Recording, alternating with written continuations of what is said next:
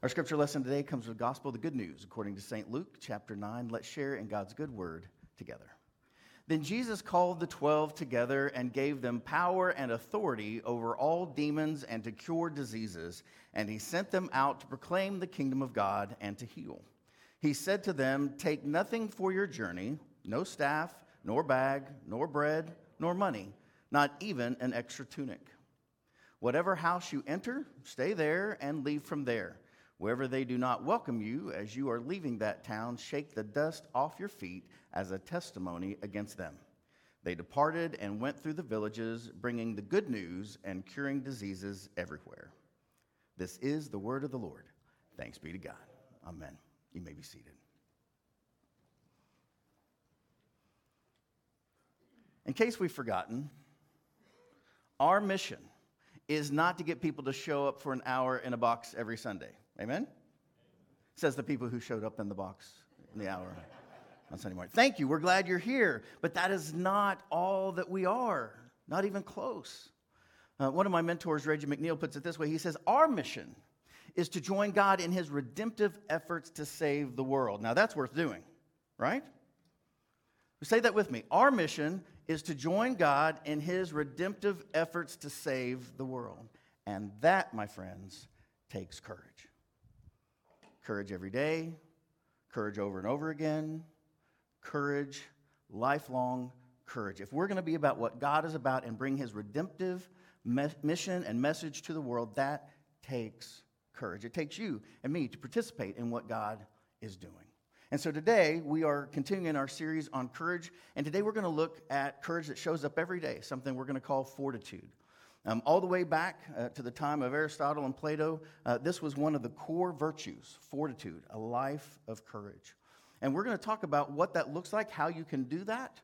But before we get there, if you're new with us, we want to catch you up very quickly of where we've been over the last 4 weeks. We've got one more week in this series next week. It'll be on the love of courage. If you've missed one, we hope you'll go back online and see those. And to all our folks online, welcome. We're glad that you're with us. I hope you're staying safe and warm, and we're glad that you're here. So, week 1, we talked about this, that courage is not the absence of fear, it is the right ordering of fear. And we talked about skiing, for example.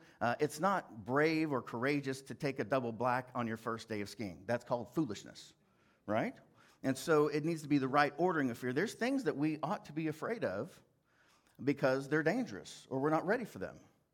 But there are other things that are more important than what we're afraid of. Joseph Piper, in his really amazing work on the 4 cardinal virtues, says it like this. He says, to be brave is not the same as to have no fear.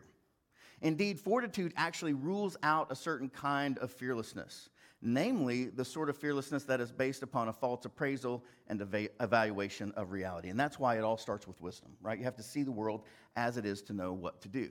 Otherwise, the next step is foolishness, not courage. And as we do this, we have to get clarity on what we're doing. So clarity on what God is asking us to do, right? That empowers courage to rise to the top. Because there's lots of emotions, lots of things going in us, but when we get clear on what our mission is, when we get clear about what God wants us to do, then that courage rises in us. In the Gospel of Luke, Jesus is super clear about why he came to earth. Jesus sits down in the synagogue after being tempted in the wilderness and having fasted for 40 days and 40 nights, having already been baptized by the Spirit. He comes in and he reads from the scroll of Isaiah, and it says this, "The Spirit of the Lord is upon me because he has anointed me to do what? Bring good news to the poor." That is the clear mission of Jesus. And so we, as followers of Jesus, this is now our mission. Because if it's not good news to the poor, it's not good news. Right? This is what Jesus says he came to do. And the church can never forget this because this is the core mission of Jesus. That's week 1. Week 2 is this. The conviction of courage enables us to choose what is right over what is comfortable. Will you say that with me? The conviction of courage enables us to choose what is right over what is comfortable. And that is conviction. But if we're not careful, conviction will come and go. Right? It can be an emotional reaction rather than a life of action. And then in week 3, we talked about candor, a super important message. If you missed this one, I hope you'll go online and see it because Pastor Brandon did an amazing job, and it's something that our society desperately needs. Candor is simply this. Candor is the ability to be open, honest, direct, or frank in speech and conversation. It's not mean, it's not demeaning, it's not hurtful, it's not rude. It is important that this is the way this is. If you don't turn here, you're going to hurt yourself or others. This was not the way this should have been. That was perfect and good and great. Candor, just calling it exactly like it is in love and in grace. Because when we fail at candor, we pass down problems. I see this all the time. Someone will come to visit with me, and they have the same problem that their mom or dad had, that their grandparents had, that maybe even their great-grandparents had, that the problems keep getting passed down because the family system never deals with the core issues of what's going on in the family. And then last week we talked about hope. All of this takes hope, great hope. Hope is knowing God will show us what to do when we need to do it. And we know this from the Old Testament. When God would give the people food, he would give them just enough for the day. He would send manna in the wilderness, just enough for the day. And if they took more than that, it would just rot. It'd go bad. And so this is the thing. God will give you everything you need at the right time. Not before, not too late, just at the very right time. And so this week, we're going to talk about how do we live into this each and every day. So fortitude is courage that endures over time and through hardship and adversity. So fortitude and courage, they're very similar, but fortitude is really more than a one-time thing. It's really a whole life of courage. Reverend Tom Berlin, who wrote the book on courage, which we use as a source material for this sermon series, he says it like this. He says, fortitude comes when we draw strength from God rather than our limited reservoir. And so again, we don't want to make any mistake to say, well, this is about us, or look at me, I'm so courageous. No. We have courage because of what God has done in Jesus Christ. Because Jesus has come to earth, because God chooses to come to earth to bless us, to redeem, to bring good news to the poor, then we, poor in spirit, we need that. We receive that. And we walk in the power of the Holy Spirit that is with us now. And I believe that courage is required more than once when we respond to injustice or share compassion. There's a real thing called compassion fatigue. Maybe you're experiencing it. If you're a teacher, if you're in healthcare, really if you're in any sort of helping service these days, you probably are experiencing some compassion fatigue. I learned about this early on in my life. Between my junior and senior year in college, I had a fellowship in New York City. And in New York, I had an apartment there. And you see all kinds of crazy things in New York, don't you? This is up by Central Park, the last trip that we took. I mean, there's all kinds of people. That's the great thing about New York City. If it's in the world, it's in New York City, it seems like. You can see anything. You can have any kind of meal. You can go to all different sorts of things from all over the world. And the thing about New York City, like so many places that are major cities, is that you have really some of the most wealthy people in the world, and you have some of the most poor people in the world, and they live side by side. And so the next summer, I moved back to take a job in New York City, and every day on my way to work, I would walk to work. I lived on the Upper East Side and would walk down to the subway station and then catch the train over to Midtown and then go to my office there. And every day when I would come down the stairs and I'd take my right, there was a man right here, and he'd always shake his little coffee cup of coins, and he would look up at me and he would say, "Got some change, bub? Got some change, bub?" Every day. And of course, the first time I saw him, I was moved with compassion. I was from Fairview, Oklahoma. Never seen that before in my life. And here was a person in need. So what do? Well, I give him the change that I have, and I give him some money. Not expecting what was going to happen that afternoon. When I came back from work, guess who's still there? The same guy with the same coffee cup. "Got some change, bub?" And I'm like, "Well, no, I gave it to you this morning," is what I'm thinking, and I go back to my apartment. The next day I come down. "Got some change, bub?" I give him some change, and I'm slow to catch on. I'm not really realizing that this is his life. This is what he does, and this is how he lives. And I don't know when I stopped giving him change. I mean, the people that I lived with and worked with are like, "Don't do that. Don't do that." Just encourages him. But yet I still had a heart of compassion. And so I'm pretty sure that it was less than a week or two before I stopped giving this man money every day I left and every day I came back. And maybe you have someone like that in your life. I'm not judging myself. You can judge me about that if you like to. It's not wise. But, you can. We all have these things. Maybe you have a family member, and they have their own way of asking something of you that at one time was appropriate, but you just don't know if you can do it again and again.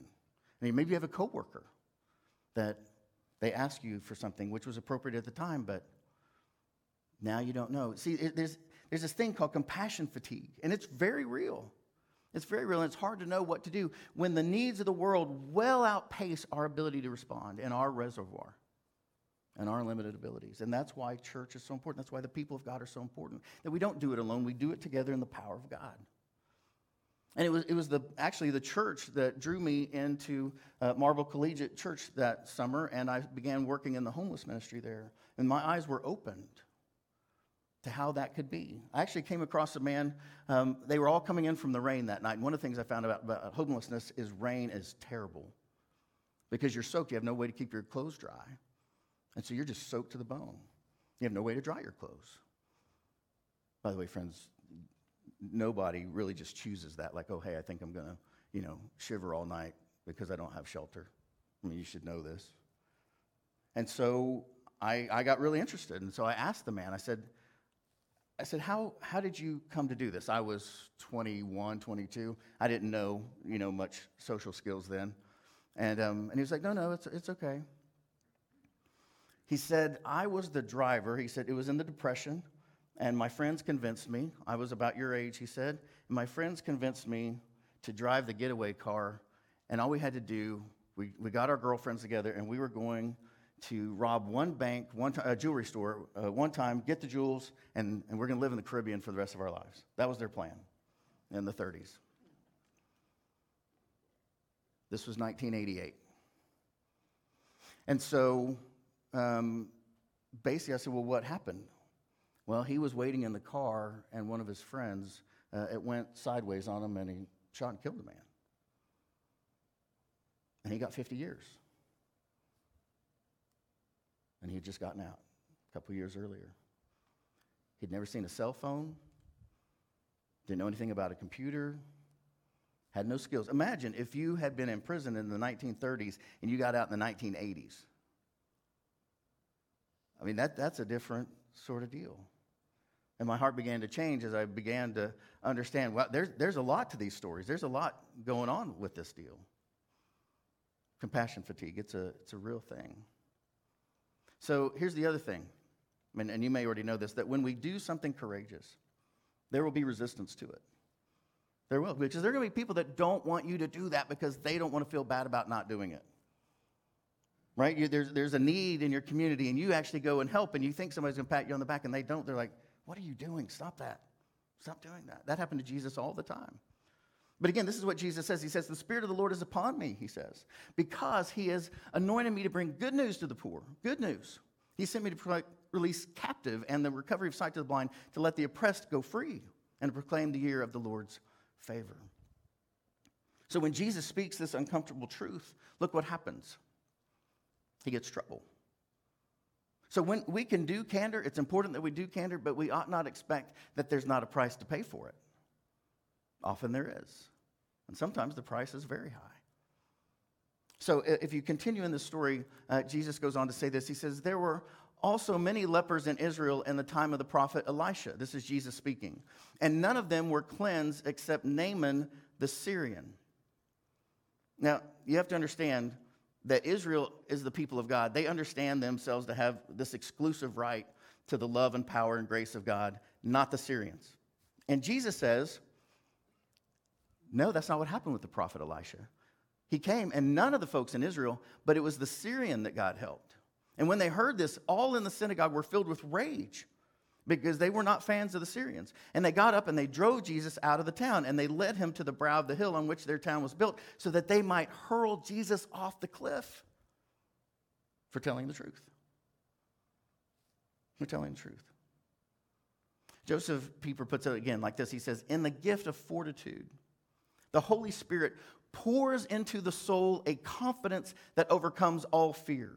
Jesus was able to do the right thing and say the truth, namely that he will lead man to eternal life, all people, which is the goal and purpose of all good actions and the final deliverance from every kind of danger. This fortitude, this courage comes from God. It's a gift of the Holy Spirit. And it's needed all the time, not just once. Fighting long-standing prejudice and injustice and acting with compassion, it can be exhausting. It really can. So you have to be able to step into it and step out of it. Go into it with friends, never alone, and to know your peace and what's their peace and when you need to rest and when you need to engage. There's always work to do in the world, friends. So our problem really in the world is this, that compassion fatigue is the real physical, emotional, and psychological impact of helping others. And when you think about what teachers and healthcare workers have been going through the last 2 years, they have all their normal work, and then they have all the COVID protocols on top of all their normal work, of which they're not compensated for, by the way. In the same way, my sister's an educator. She has all of her normal work, and then she has all the extra work. So she does her normal day work, and then she does all the videos and things that she has to do after that. And so her day, which was already about a 10-hour day, is now about a 14-hour day.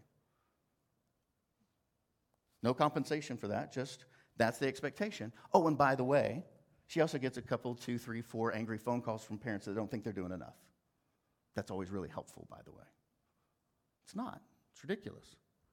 And so we have these things where people are just getting tired. And we as a community of faith, we as a people of God, we as a country ought to think, well, what do you think happens when the nurses and the doctors and the teachers quit?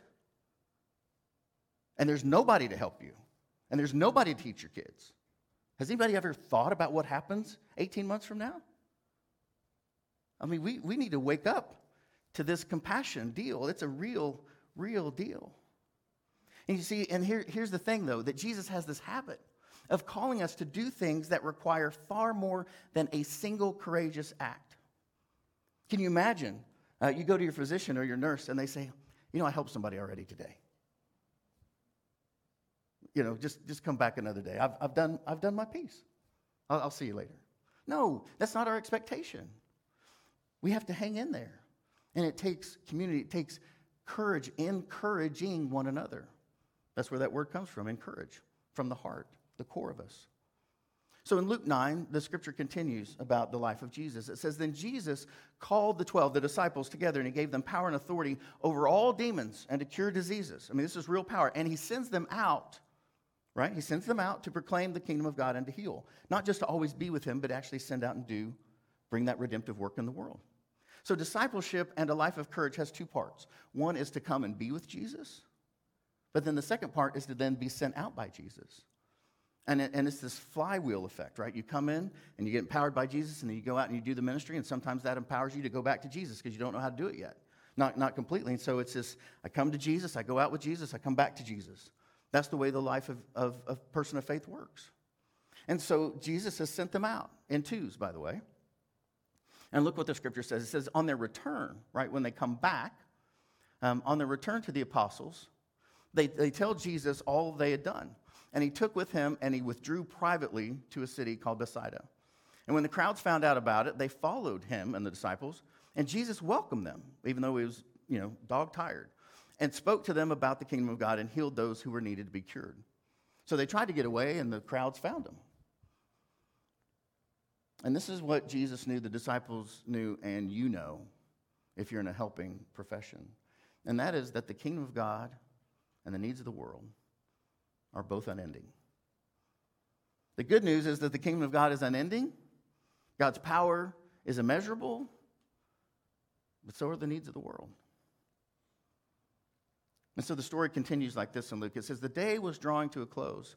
And the 12 who have done everything they know to do with thousands of people, they come to Jesus. And they say, Jesus, come on, man. It's been a long day. Send the crowd away so that they may go into the surrounding villages and do what? To lodge and to get something to eat. Because we're out here in the middle of nowhere, Jesus. And what does Jesus say to them? You give them something to eat. Well, isn't that good news?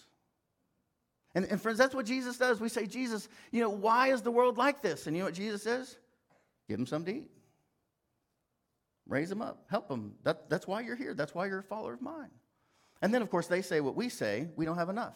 Right? The disciples say, we don't have anything but 5 loaves of bread and 2 fish. And then they're kind of sarcastic. Unless, of course, you want us to go out and buy the food for all these 5,000 people. Haven't you ever had that conversation with your boss? Like, you don't get this. We don't have enough. It's not possible. You're just talking crazy. For there were about 5,000 men, and many scholars say that if there were 5,000 men, that means the women and the children were not counted, so it could have been 10,000, 15,000 people. A huge crowd. And then Jesus said to his disciples, make the people sit down in groups of about 50 each. Well, if you have 5,000 people, that's 100 groups of 50. That's a big deal. But here's the thing. When Jesus gets involved, the impossible becomes possible. Will you say that with me? When Jesus gets involved, the impossible becomes possible. So they did exactly what Jesus asked them to do. They did so and made them all sit down, and taking the 5 loaves and 2 fish, Jesus looked up to heaven and he blessed it. He got involved and he broke them and he gave them to disciples to set before the crowd, and all ate, everybody, and were filled. And what was left, they had leftovers, friends. With God, there's always more than enough. And it was gathered up 12 baskets of broken pieces. Now, Jesus knows that there is more to do than you can ever do alone, but with him, all things are possible. Amen? That's what the scriptures tell us. With Christ, all things become possible. But it takes courage. It takes fortitude. Well, how do we do this? How do we keep it alive? One of the things I hope that you know about us, and I intend to always have it this way, I hope we'll never, ever stray from this at all, and that is that we never do ministry alone. Say that with me. Never do ministry alone. Never. I'm 54 now. Been in ministry more than a quarter century. And about every 2-3 months, there'll be a high-profile person, leader in the faith. And they'll have a very public falling. Either a moral failure or financial failure, something terrible. And it gets the headlines. This is not unfamiliar to you, I would guess. Do you know what I don't see? I don't see those problems coming while they're in Bible study with their friends. I never read about how they were with their small group in ministry when all these bad things happened. You know when this bad stuff happens? When they are what? Alone. Because they're not encouraged. They're broken down. They're sad. And they think, well, I've done enough. This will be okay. God will forgive me. And you have this really weird separation between the life they want to live and the life that brings them down. And so at Acts 2, from day one, we have simply said, never do ministry alone. Say it again with me. Never do ministry alone. Don't do it. Just don't do it. And so look, this is modeled exactly after Jesus. After this, Jesus appointed 70 others and sent them on ahead of him. How? In pairs, in twos, always in twos, never alone. To every town and place where he himself intended to go. They went out ahead of him. So in Acts 2, we do ministry in twos just as Jesus modeled. And some of you might say, well, what if there's ministry and I'm the only person around? What if there's no one else to help? Well, what does Jesus say about that? Anybody know? It's in the next chapter. He says, well, if you find yourself in that spot, phone a friend. Let's talk about it. Let's pray about it. You're not me. You don't have an endless reservoir. You can't be in ministry to everything, every time, and every place. That's not yours to do. You're to be in ministry with someone else in a limited way. Come back to me, be empowered, debrief what you did, go back out. Always in twos, never alone. Jesus is very clear. He says, the harvest is plentiful. Yes, there's plenty of ministry to be done, friends, but the laborers are few. And if that's the case, we need to pray, right, for more laborers. That's what he says. Ask me, Jesus says, to send out laborers into the harvest. And so when there's ministry to do and we don't have anybody around us to do it with us, we pray and we watch for the help to come. And we wait. I've also learned that if we don't have 2 people to do a ministry, it's not our ministry. because the Lord always affirms and confirms the ministry with the people of faith to God. So if you're the only one that thinks it's a ministry, it's probably not a ministry. Does it make sense to you? It's just something you have on your heart that you want to do, but you've not yet checked it with God or God's people. So we always do ministries in twos. It keeps us safe and keeps the community safe. So we have to understand up front, though, that it may be difficult, this ministry together. Even in twos, it's difficult. It can be dangerous, and it can be painful. It can. Sometimes it can be joyful and wonderful and awesome and blow your mind good. But sometimes it's difficult, dangerous, and painful. So again, in Luke 10, it says this. Jesus says, go on your way, right? In twos. See, I'm sending you out, say this with me, like lambs into the midst of wolves. Does that seem like a good idea to you? Jesus is simply having candor. He's telling us this is what it's like. If you're going to live against the kingdom of darkness and work against the hurt of the world, we are going out as lambs in the midst of wolves. Carry no purse, no bag, no sandals. Greet no one on the road, right? You're not manipulating your way through life. He says, no, whatever house you enter, first say peace to this house, always looking for people of peace. We talked about that last week. Peace and wisdom is what you're looking for. And if anyone is there who shares in peace, your peace will rest on that person, but if not, it'll return to you. So we're always looking for people of peace. Work with people of peace in your life. And this is how you keep fortitude alive. First of all, of course, you pray. And never underestimate the power of prayer. God can do more in answer to prayer than you can do in your whole lifetime. Isn't that true? God can do more in 1 second in answer to your prayer than you can do your whole life. So pray. One of my favorite stories, a true story, is about George Mueller, who lived in the 1800s. In 1832, he moved to Bristol, England. And without letting his wants and needs and desires of his heart to be known to anyone, God had placed on his heart to start an orphanage because there were thousands of kids that didn't have parents in England in the 1800s. And so he got on his knees and he prayed to God, God, give me what I need to care for the orphans, and I will serve you, and I will feed them every day. But the first day you don't show up with food, I'm out. He didn't tell anybody this. Do you know what happened next? In his lifetime, God sent food every day for more than 20,000 days. Every day. He received more than $7 million in his lifetime to build 5 huge, immense orphanages in Bristol, England, that housed more than 2,000 children at one time, all in answer to prayer. Without a capital campaign, without a direct mail piece, without a banquet feeding people. He simply got on his knees and prayed, God, I know these kids. I know that you want them fed, and I believe you're asking me to do it, so I will do it. But the first day we come and we sit at these tables, we don't have food, I'm out. And day after day and week after week and year after year, God's children were fed by the power of prayer. I hope you'll look up George Mueller. It is one of the most fascinating stories that I've ever come across in my life. You can actually see renditions of those huge orphanages and the incredible work that God did through the power of prayer. And of course, this prayer is always backed up and confirmed by Scripture, right? So we're going to pray, we're going to read Scripture, and then after we do those things, we're going to be silent. We're going to listen for God. So George Mueller, he says it like this. He says, when the Spirit, the Word, and the providence of God agree, we may be quite certain that the Lord is leading us, for these three are always in harmony and cannot disagree. The Spirit, the Word, the providence of God. He should know. Just an amazing work of God through his life. So how do we do it? Say these with me. Pray, read Scripture, be silent, and receive Holy Communion. Right? And then we can be grateful. We can be kind. And we can serve others. All of these things keep our fortitude, keep our courage bubbled up within us. And here's the thing, friends. Bible study is good, and I'm so glad. I lead Bible study every year. It's important, and we take the Bible seriously. But there are some things that you're just not going to know about Jesus until you do what he asks you to do.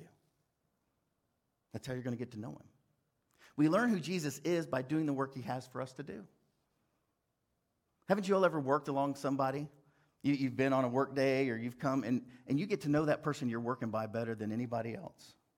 It's just a part of the deal. When you work with somebody, when you work with Christ, you get to know him. And you say, like I've said many times, what is this about Jesus? And he shows you. But make no mistake, friends, it's not about the work itself. It's about the relationship with Jesus, who calls you into the work and out of the work to rest and then back into the work.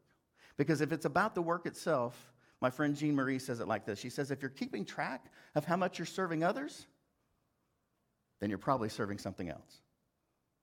Right? If you're keeping track of your service, you're not serving Jesus, you're serving something else. Yourself, pride, manipulation, control, power. There's lots of things there. But it's not Jesus. It's not about the work itself. So how do we keep Fortitude alive? Say with me. Pray, read Scripture, be silent, receive Holy Communion, be grateful, be kind, serve others. Tom Berlin says it like this: we are made for community with others. And our courage seeks the courage of others so that it can be reinforced. This is how we are encouraged. Other people put their courage into us. It takes us all together. So our action step today, friends, is I want you to choose the pain that comes with purpose and progress over the pain that comes with regret. Don't believe the lie that your life's never going to have any pain. Every life has pain. You just have to choose which it's going to be. Do you want the pain of purpose or the pain of regret? But we all have pain some ways. So we can choose. You actually get to choose this. You can choose encourage. You can choose with fortitude that you are going to choose the pain of progress. You're going to choose the pain of the purpose of Christ for the redemption of the world, to be a part of God's great redemptive work in the world. That's a life worth living. And then I hope you'll pray with me daily that my faith be bigger than my fear. Will you pray that prayer with me? May my faith be bigger than my fear. And all of God's people say, amen. Let's pray the Lord's Prayer together. Our Father, who art in heaven, hallowed be thy name. Thy kingdom come, thy will be done, on earth as it is in heaven. Give us this day our daily bread, and forgive us our trespasses, as we forgive those who trespass against us. And lead us not into temptation, but deliver us from evil. For thine is the kingdom, and the power, and the glory forever. Amen.